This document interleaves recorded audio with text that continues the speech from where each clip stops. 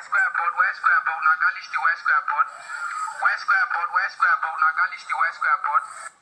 Hello, I'm Yasmin Bilkis Ibrahim. And I'm Yasmin Mitch Johnson. We are Y Square Pod. Welcome back to the pod, y'all. Today we have a new conversation episode featuring someone who is a marketing strategist. So you should already have a hint of who she may be. She is also a communications consultant and works in both Ghana and Sierra Leone. She's known for her Make Sierra Leone Famous hashtag, and she hosts her own show. Without further ado, our guest is Vicky Rameau. Yeah, like thunderous applause. Thanks so much for being here with us today, Vicky. Would you just like to introduce yourself to our audience? I feel like you've already done such a great job. Oh. So that I used to describe myself as like the leader of the Move Back Home Club because I was probably one of the first people in my generation who had left to come back. I also used to describe myself as the biggest sweet smarts na salon. In fact, that was the tagline for my TV show. Because every time I spoke to people, they'd be like, just get sweet smarts. Like, they didn't want to believe me because they'd be like, you're just like making it all sound good. It's not really as good as it is. So that's, for the longest time, I used to call myself the biggest sweet smarts. So I think I will use that here because I think the audience might relate. I love that. On that note, this isn't actually a question I had written down, but how do you go about introducing yourself to new people? This is something It depends on where I am. Exactly. Like new people locally, or it anywhere. depends. Just because you don't. Yeah, just depending on the job. setting. I don't introduce myself with titles or whatever. I usually just say my name. I don't like to say my last name because it's a weird thing when you're public personality that people know, because the minute you say your last name, then especially because people know me by my first name and my last name, right? So if I went somewhere and I just say Vicky, most times, yes, in Sierra Leone, somebody will be like, oh, Vicky Rameau. Like, they know me with my first name and my last name. So, but I don't drop my last name because I feel like the minute I drop it, then it's going to be a conversation about Vicky Rameau and not like the thing that I came there for. But I don't have titles. If I go to a business meeting, I'm there already known, so I don't have to introduce myself. I think what might be challenging is that I think that most people, depending on how you knew me originally, that's what you know me as. Some people who know me only know me for the TV show. Some people who know me, depending on when they knew me, know me for the blog. So it really, really, it depends. But most times in Sierra Leone, I don't have to introduce myself, which I guess is like or I say my name and somebody will go, hey, Sabi Vicky Rameau. And so then oh my God. So then I don't have to go into in depth. I'm just like, yeah, okay, thank you, let's move on. Yeah, that's good. But to follow up on that, what about internationally? We know recently you went to BBC Kenya for She Word. How did you introduce yourself in different spaces, I guess? Outside of Sierra Leone, if I'm in a space that is a collective space, where people don't know me. Well, actually, for the BBC, you send your bio ahead, right? So they do know you. So when you come, you don't really say this is this. But I think on there, it's changed, actually. I think at some times when I was hosting the show, it's like TV host and marketing consultant. Other times I was there... I think that was it, like TV host, marketing consultant. If I had to introduce myself, I usually, and I had to do it myself, I would say a woman who is most known for words, pictures, and ideas, and also for just being unconventional, and that makes people uncomfortable. What I feel like about my identity here is that I make people uncomfortable. And so, yeah. Most likely to make people uncomfortable. You start a lot of interesting conversations, to say the least. So you were born and bred in Sierra Leone, but you spent some years in the States. How did you make the decision that you were going to come back to the continent, or did you always know that you were coming back? I always knew. So I lived in Sierra Leone until I was 10, and then I moved to Ethiopia. From Ethiopia, I moved to the U.S., and then I went to France for a year, went back to the U.S., moved to Sierra Leone, left, moved back to the U.S., then moved to Ghana, and now I'm kind of between here and Accra. Since from the first day I got to the when I got to the U.S., I was 13, and it's a very special experience when your parents are in foreign service. So my mom was a diplomat in Ethiopia. Right. So we had spent 3 years of living as the children of diplomats. And it's a very privileged experience where you have chauffeurs and maids, and I always joke about, I used to have a bell over my bed that you just ring and the maid will come from the maid quarters to serve. Yeah, so it was that level. So America was a downgrade for me. I went from going to like an international private school to public school, and like this whole kind of high elite African international culture that we had that 3 years in Ethiopia was now gone. I was going to public school with kids who had never left their home state. So I knew from the moment I got there that I wasn't, this is not for me. This is temporary. Yeah, like this is not the life, right? Yeah. This is not the life. What is this? My dad had 2 jobs. I had older brothers who were there who were also like finishing high school and just like about to go into the job market. Like I never saw America as this like place that was so much better than where I was from. Mm-hmm. If anything, I felt like it was a downgrade. It was only when I came back I realized, oh, we're poor. I didn't know that I came from a poor country. Like that was a whole kind of a different lens that was acquired while I was away, and then to return and you're like, oh wow, actually, you know, we're statistics and in these ways and they're all negative, right? So no, home was always a place that, so I got my green card in 2003, and I got in 2003, I think sometime in December. That same June, I was in Sierra Leone 2004 to volunteer, and I came every year. There's never been a year when I wasn't living in Sierra Leone that I could legally come and return to the U.S. that I didn't come home. I came every summer to volunteer with the Forum for Women Educationalists, FAWE, which was a school that was started by Christiana Thorpe, which is still on 4th Street. I have students that I taught here who have left university, who are now professors. I have one student who's a professor at Jala that I used to teach English. So, I mean, yeah, like I was always going to come back, and I've always been coming back. That's impressive. All right. What as a TV show host and working in Ghana and Sierra Leone, who has been your favorite interviewee and why? Jesus. Oh my God. That's a crazy question, actually. Because the ones that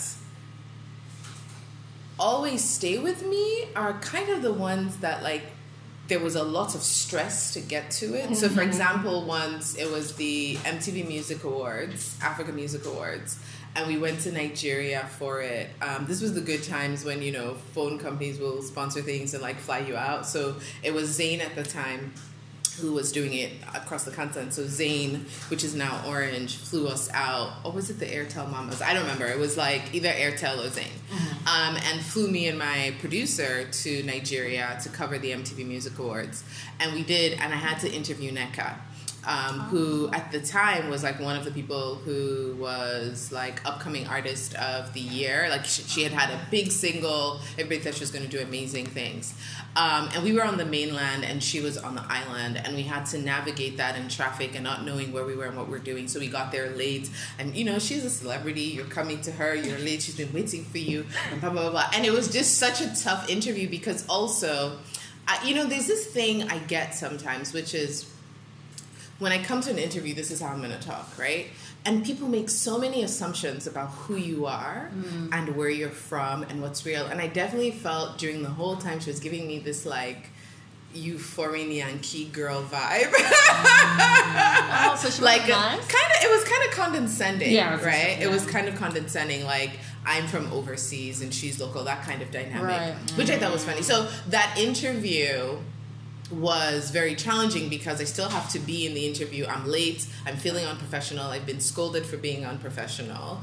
We were lost. We didn't know if we'd make it. Like, it was really frazzled. But then when people watch it, they're like, oh my God, I love that interview you did with Nneka. I'm like, If only you knew. Okay. I also, I got to interview John Dumelo one time, and that was like really great. He was a lot of fun, and like the whole host of artists, like Yvonne Nelson. Yvonne Nelson was actually a treat. Like, she was like, you know, some people who you interview them and they open up while you're doing the interview, and you're like, oh my God, I love this person. So I don't really know who my favorite interview is, but I could say in recent times, one that moved me the most was an interview I did in Makeni. Because, again, I had just flew into Sierra Leone from the U.S. I was jet lagged. We came to Freetown. woke up the next day, first thing in the morning, drove to McKinney to interview this guy. It was hot. My car was overheating and broke down several times on the road. And where we went is they were melting sand and plastic to make outdoor tiles. So it was hot. Like, I was just not happy. Right. And when he was talking, so I can do an interview where I don't hear anything the person says. And I don't process anything. I'm just like having the conversation. So I didn't really hear anything he said and nothing. But when we came in post-production and I actually watched it, I was like, oh my God, I love this guy. He's such a great guy. Like, he's doing such good work. So like, I got to discover him after we finished the show. And I think that, and that was actually one of our more popular ones that we uploaded last season. Okay. I think it has it was one of like people really, really connected to him and who he is and what he's doing. So I would say most recently he's definitely my favorite because I was in a bit of a funk when I interviewed him, and then to watch shit back and realize that like he really was such a great person. Oh, great.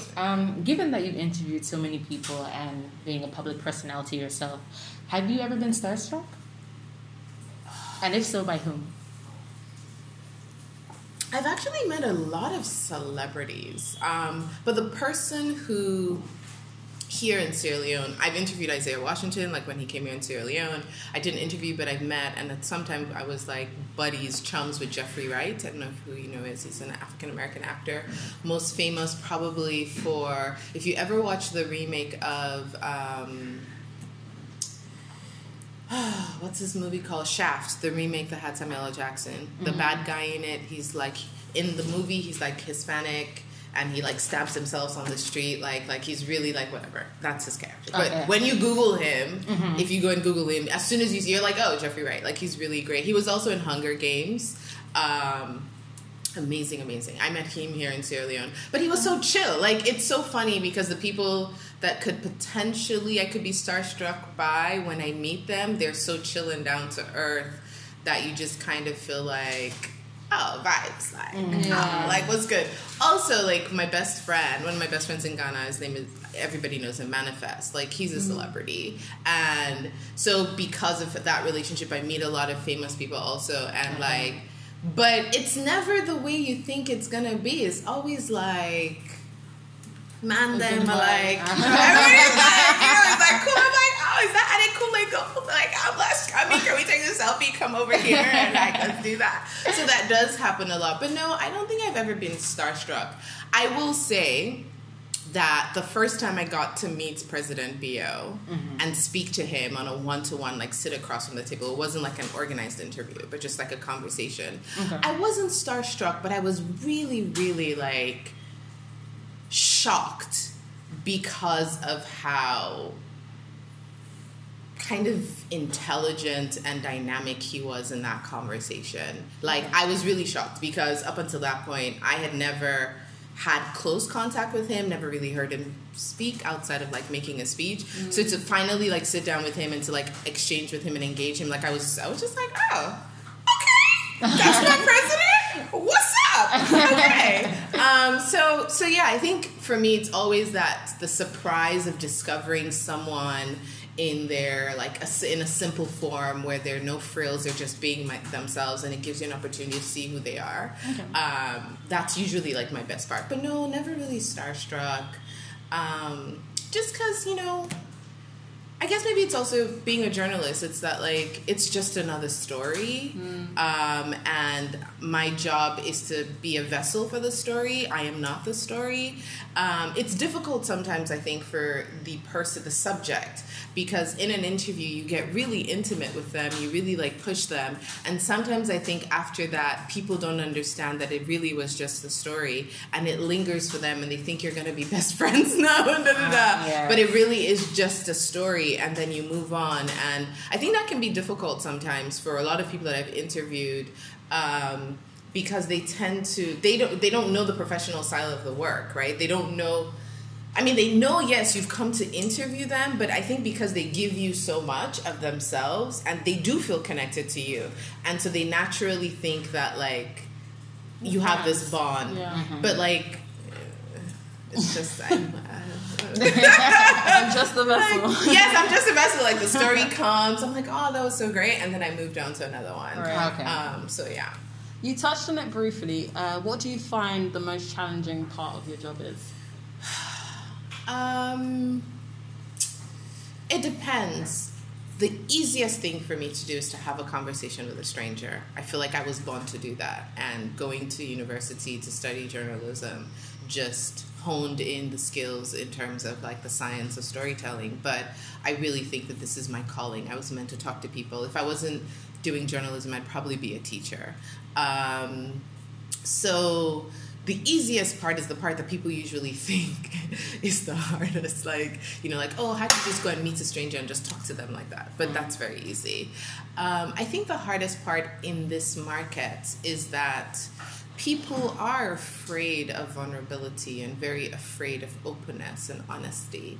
So that the minute you actually, when you reach out to people for conversation, you would be shocked at the people who like will be like, I know I can't do this, I can't talk. Like the way that here people don't lean forward for conversation. They don't want you to know who they are. Mm-hmm. They don't want you to see them, mm-hmm. right? And so there's this constant fear that even when I want to interview people, I have to spend so much time counseling them to help them understand that like why this is in their best interest and why, you know, the community needs to know, why their story is important and needs to be told. So that oftentimes is like, because even like you're like, this person ought to know, like this is, but no, even like the most educated, the most exposed people are actually feel like they're usually harder to talk to mm-hmm. than the average person that you know, the masses, right? Like if I go to a rural community and I want to interview a farmer,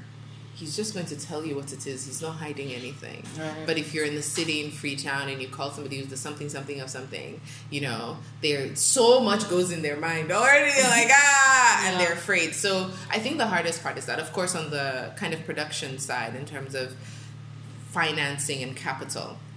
Now, I probably have gotten more financing than most people in this line of work. As an individual, not like, you know, like my company, but as an individual doing a project, I've probably been able to source more funds for what I'm doing than most people. However, it still shocks me how little financing there is for this kind of work, that people just do not see the value locally of storytelling and content producing.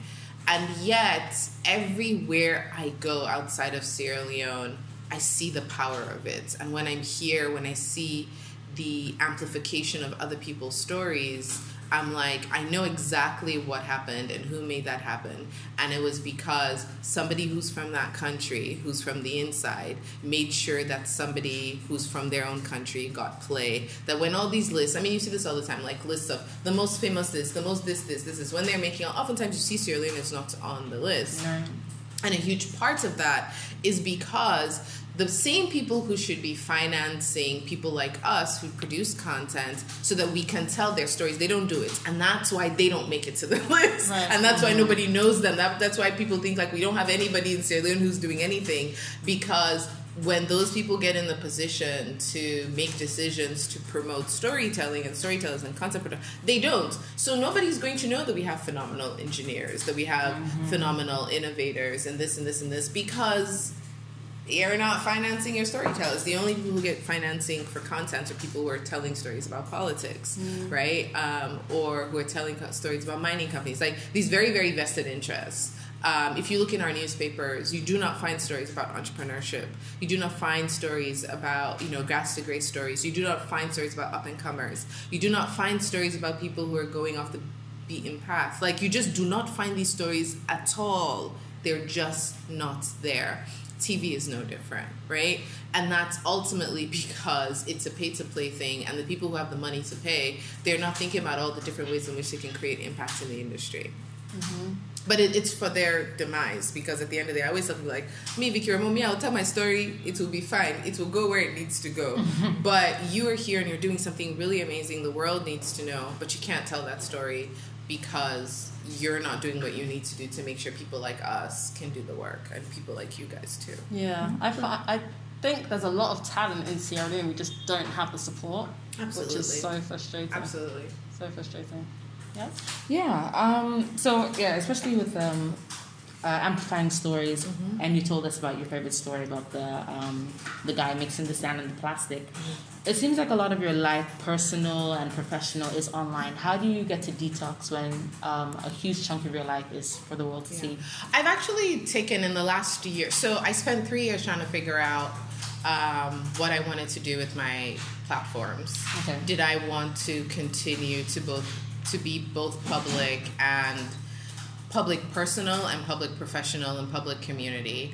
And you probably may or may not have noticed, but in the last year, 12 months, my public feed has changed significantly. So you will see less of my child there. You'll see less of people I care about. You'll see less of me in bikinis, less of me doing the things that I do, less exercising. I'm still doing all of those things, but you just don't see it because, I had to, so one of the things that, and this is something I plan to write about, it's on the draft, whatever, draft meaning in my brain, not written, but it's in draft, is that, so when famous people in other countries, let's say, in the US and the UK, the people we've grown up with, the Beyoncés of this world, the famous people, it is okay for them to be fully themselves digitally because their wealth protects them from the everyday people. They go to places where regular people don't go. They'll never see any of us. And when they see us, they'll have bodyguards, right?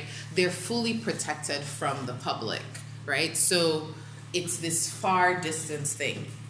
Now, for somebody like me who's in Sierra Leone, the thing, and what I realize is that, every time I post something personal online, I have no protection from the public, right? And I would get a lot of just crass things from men constantly. And the volume was just ridiculous. And then it would get to a point where even the people men that you would think are normal,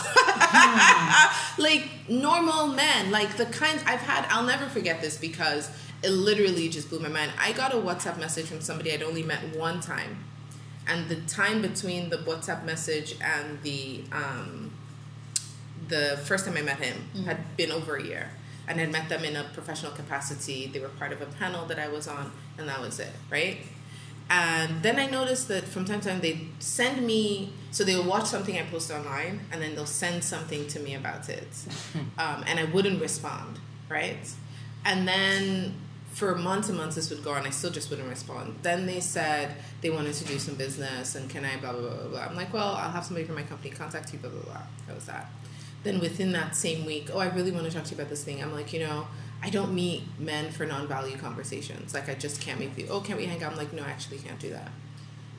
Within 2 days, he sends me a message, and I'll never forget this. And it was I posted something about how women who, I'd written a piece about how women who are opinionated, et cetera, that they're the most hated. And this was after some incident where because I disagree with some juju, the people were it was a lot of misogyny against me. And I wrote about this issue about how if you have an opinion and you refuse to back down, you're a woman, you're the most hated because people expect you to be able to lower yourself and be small and be controlled. And he sent me a message, and I'll never forget this because it totally I cried. That's how upsetting it was. He read that and he sent me a message that said, I love strong women like you. I think about you when I masturbate. Oh my days. Wow. This person is a lawyer. He's well respected. He's on things. He heads things. And I think on the surface, people probably view him as one of the more progressive people in Sierra Leone. I actually cried when I got that message because I was like,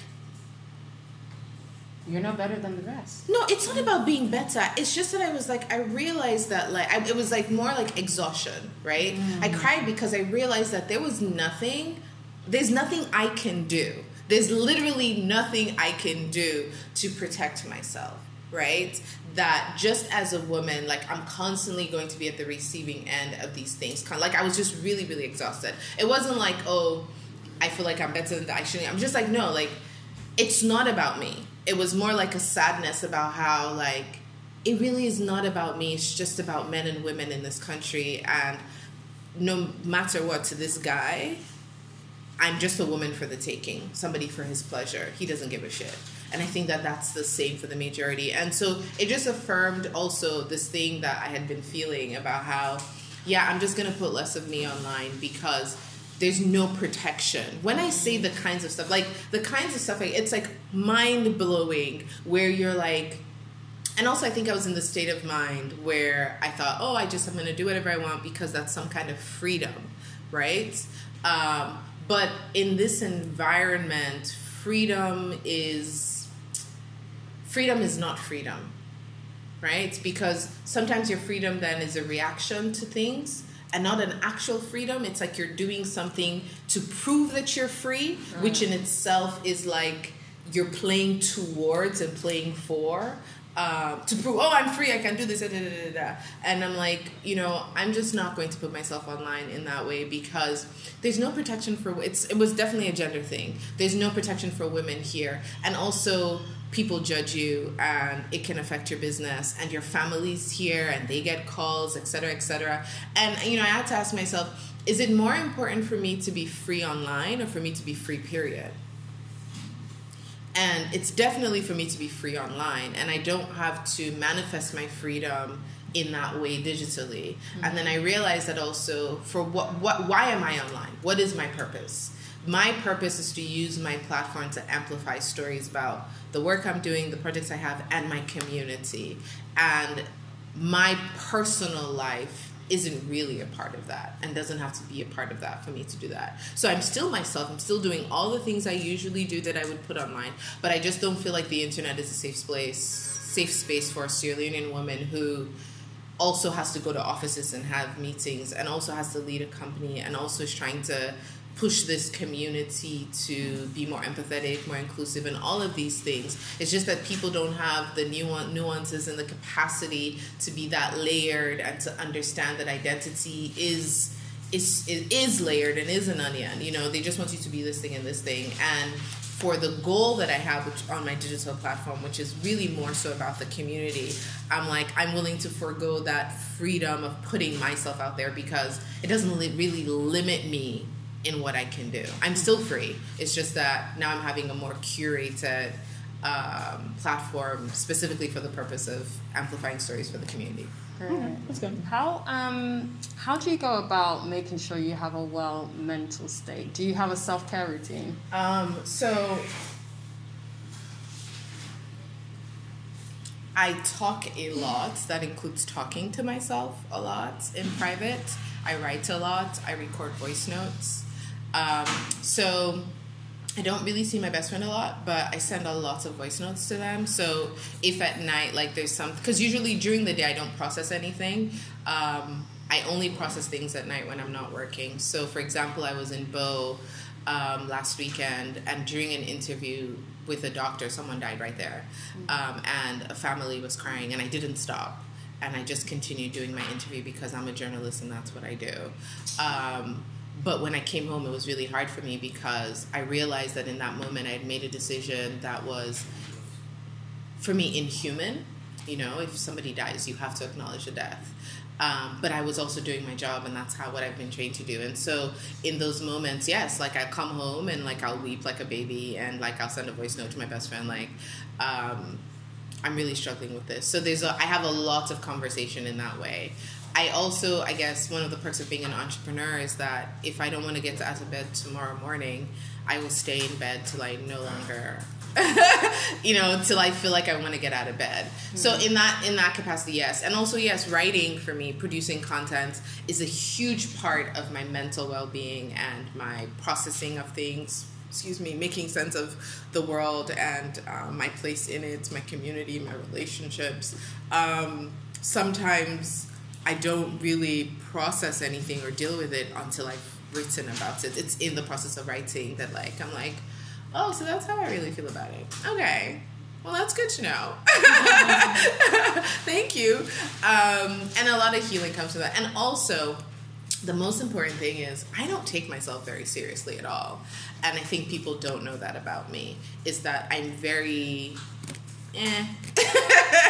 I don't take myself very seriously, and I think you have to be that way, especially in this environment where people tend to take things so seriously, and and so people are like, oh, you know, I don't know how you do it. It's because every day your name, people are just talking about you, they're insulting you. I'm like, it's great. Like my perception of who I am, the idea of who I am, what makes me is not based on anything that's happening digitally. Like I always tell people that, like, whether you like it or you dislike it, it doesn't impact how I feel about myself, right? So if I post something that gets 1,000 likes, it doesn't impact how I feel about myself at all. What it just tells me is it gives me data for analytics to be able to say, okay, this model of this thing creates a lot of engagement. How can we replicate it for future use? As for me, it does not, like, do you understand what I mean? Starting the C19 Dignity Project, being able to raise $50,000 in 4 weeks doesn't impact my perception of myself at all. It's just the work.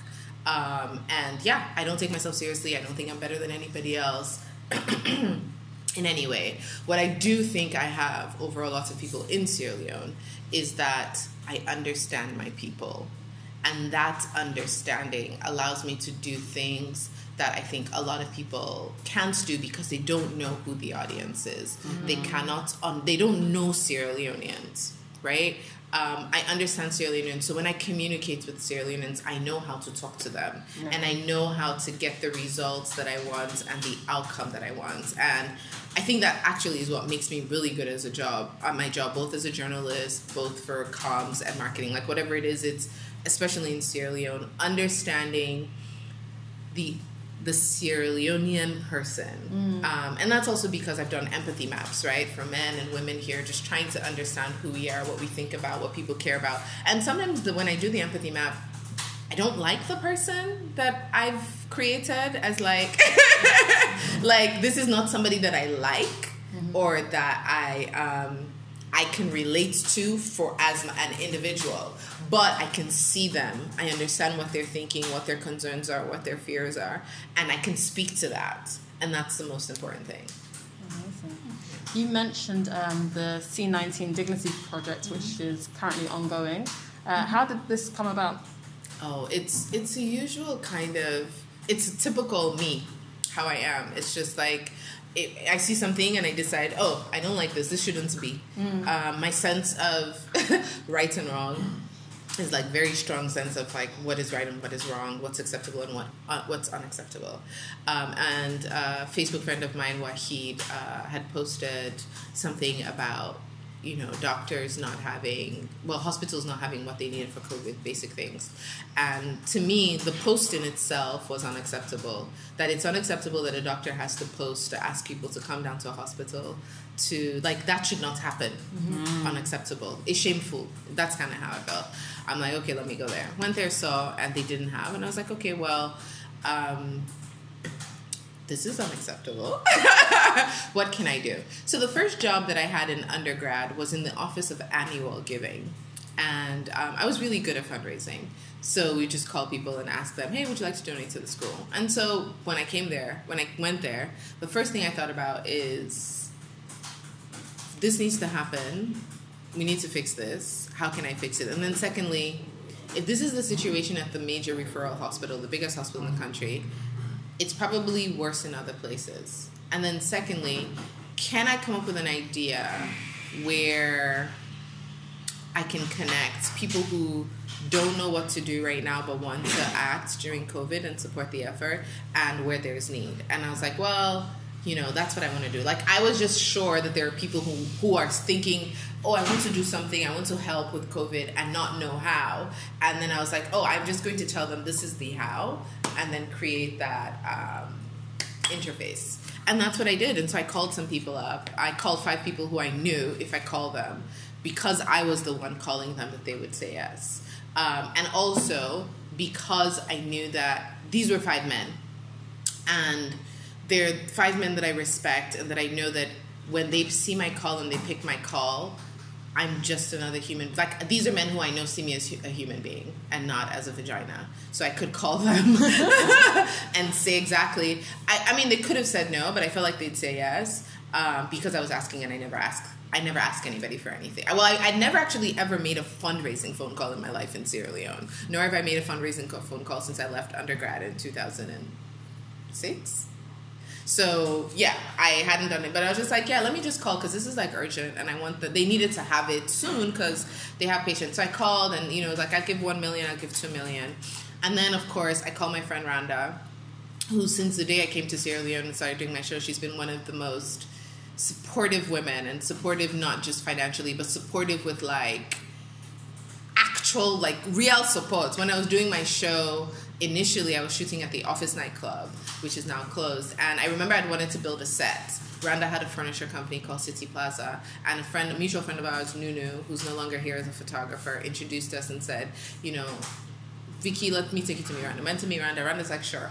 Every week she brought furniture over and sent people to set it up over there. She's always been incredibly supportive. So I called her and she's like, you know what?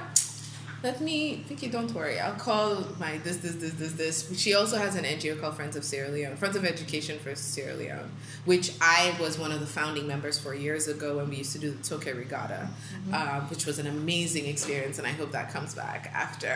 Rhonda, I hope you hear me. I hope that comes back after this because I would love to go back to the Toke Regatta days. Anyway, so I called her and she was like, you know, what's the cost? And I told her the equipment. I was like, I don't know the cost. And she was just like, you know, we'll just do all of it. So she and her group gave us all the money for all the equipment for that one facility, which means that all the other pledges that I had gotten then were additional money, right? Because this need had been met. I was like, well, we have this money now, which at the time was like now 11 million that I had raised with phone calls. So I was just like, well, maybe there's more need. And it just so turned out those doctors that we helped contacted other doctors. We created a WhatsApp group, and then that started the whole process. But it started from this idea that just knowing that some things are unacceptable. And I feel like in Sierra Leone, doctors should have what they need. It's unacceptable that they don't. And if I'm in a position to make sure that they have, I'm going to do it. That's such a great way to use your platform, Absolutely. honestly. So, you talked about different challenges throughout your career. If you could start over by any chance, what is something that you would have applied that you know now or done something differently? What would I have done differently with my career? I would have built this office sooner.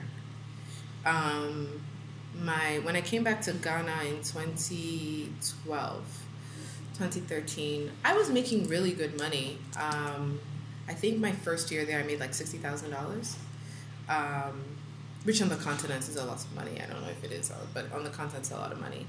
And I started thinking and I wasted a lot of money. Like it was basically like, I was like, oh, I'm moving out my mama's house. I'm going to go pay rent. Boom, $800 rent, 4-bedroom apartment. Ooh, I'm getting a chef. Boom, another $500. Like I was living Lala-licious. Every other weekend I was at a hotel, like living it up with my then boyfriend. Like, oh, you want champagne? Boom, I don't even drink.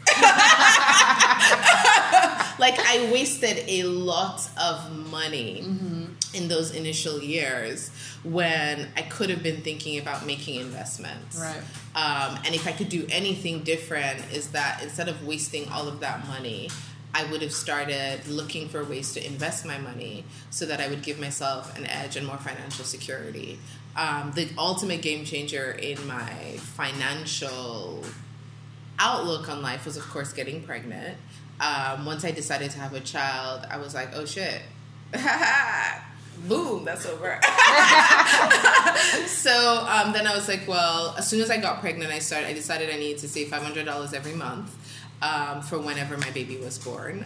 So I started doing that, committed to that, which I did, which really helped me because as a consultant, when I went to maternity leave, you know, you don't get any benefits or whatever, you're pretty much on your own. So once I did come off of, when I went to maternity leave, it was that purse of money that I had saved that really, really helped me. I mean, I still had one of like my major gigs, but then the size of it contracted because once I went to maternity, they're like, well, we don't know if we need this and this and this and this, so we're bringing it down.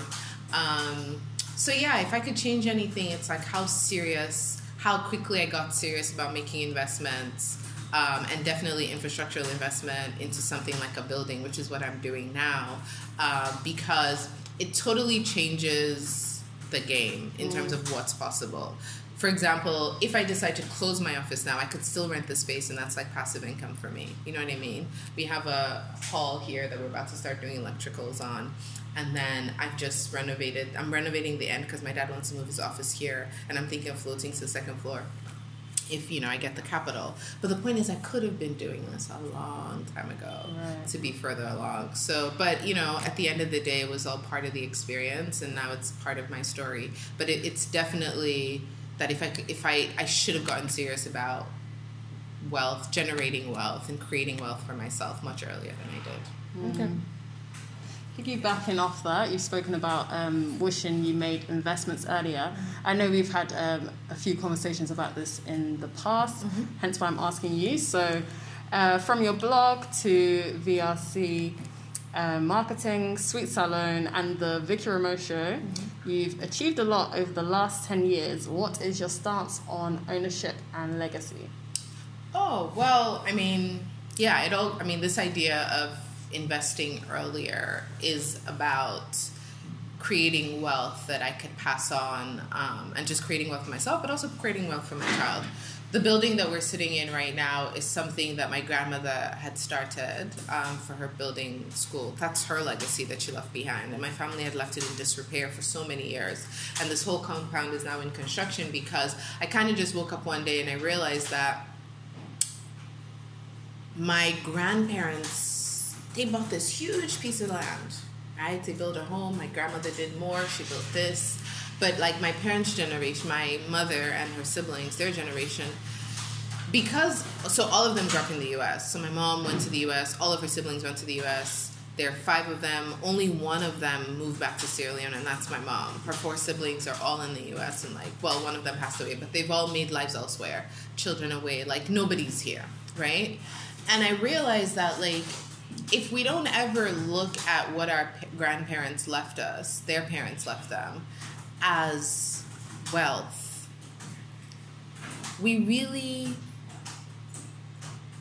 have lost the plot, right? When you think about grandparents, they came from the provinces. So my mother, my maternal grandmother is from Magbele, which is in Potoko, and my grandfather is from Binti. And they came from, these are village people, right? Villagers come from farming families that are ruling house, whatever, for both of them.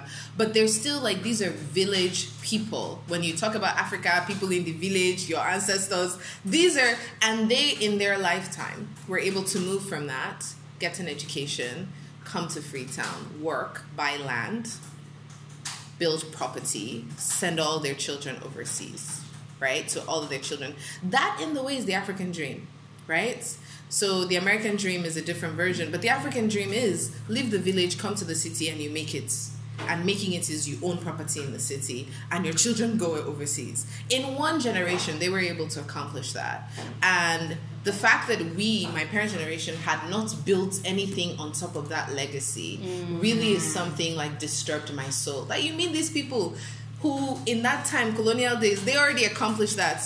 Most of our people on the continent are still trying to make that African dream happen. Your parents, they already my grandparents got married in England. You know what I mean? That's the level of, they really lived a different kind of African dream during a time when Africans, for the most part, did not have that access. So it's you are denigrating their legacy if you don't build on what they created. So my thing for the next 3 to 5 years is this structure. How can we make it more? How can we fix the land, the landscape? How can I create wealth for myself that also for my family?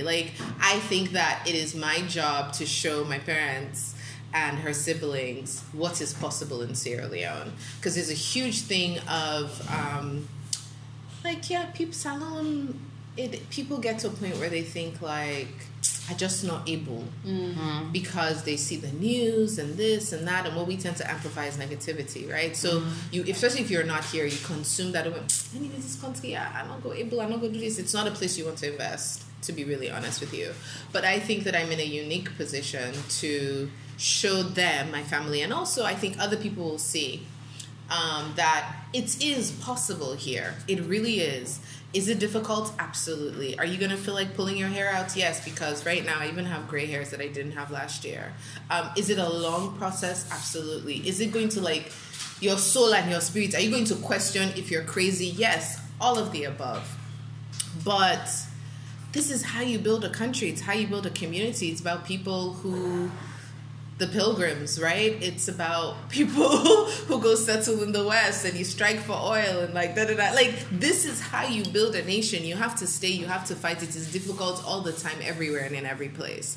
But the people who make it, the people who succeed, are the people who stick it out. And so I'm just like, I'm going to show that if I stick it out in Sierra Leone, anybody sticks it out here, you will make a lot of mistakes, but it is possible here. And the only way it's going to be possible is because we don't quit.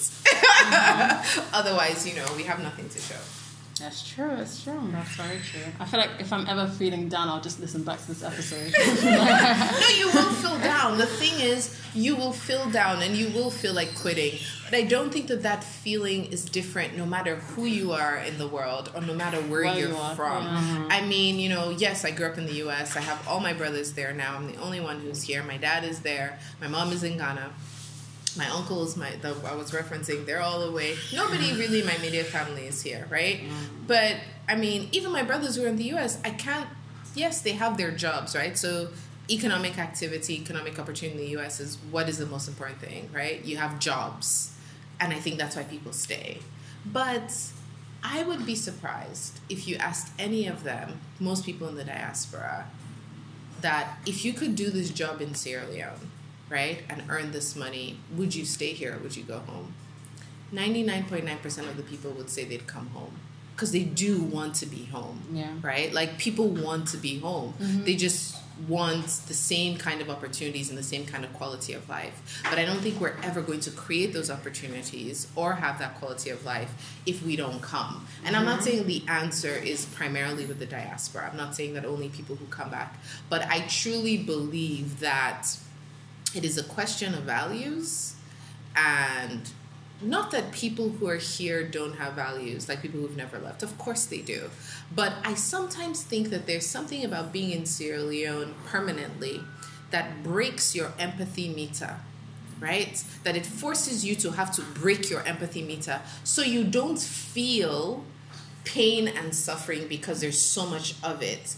And so if you've never left, more than likely, the trauma of the war, the trauma of poverty, and all of the extremes that are here, you have had to break your empathy meter so you can survive and stay here. So it is easier then for you to overlook a lot of things because you've broken your empathy meter. You don't know, you can't feel it, whatever, right? So it needs to take people from the diaspora who come back, whose empathy meters are not broken, right? Who are going to see these things that have been 30-year-old problems and say, oh my God, I'm shocked, right? While the people who are here who've been seeing it for things like, bona lafi bona so we dinaya, right? So we need more of that new blood of people coming who are going to see na so we dinaya, and it's going to look like, oh my God, this is the worst thing. You need that energy. You really, really need that energy. You need that new lens because it is what reawakens people's, slowly starts to repair the empathy meter. And I think that's what the C19 Dignity Project has been and is doing over these 4 weeks. I think people who are here, who love this country, who love their communities, but they had to break their empathy meter to survive. They're seeing what I'm doing, they're seeing what the other volunteers are doing, and they're seeing what from the stories that I'm telling, what frontliners are going through, and it's making them think, fuck, I have to do something. I have to help.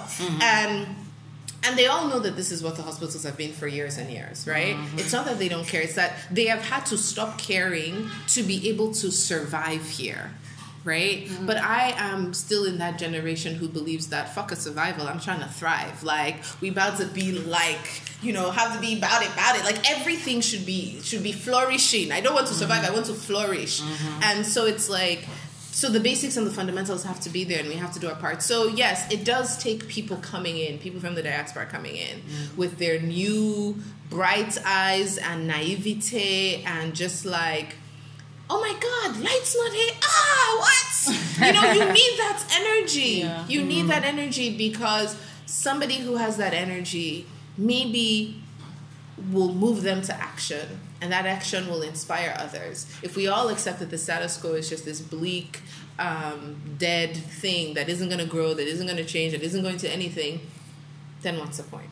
Right? We need people like us. We're the ones that are going to save this country, because we're the ones that hold the mirror up and we say, I know we're all looking at this and what we're looking at isn't good, but we can change the picture.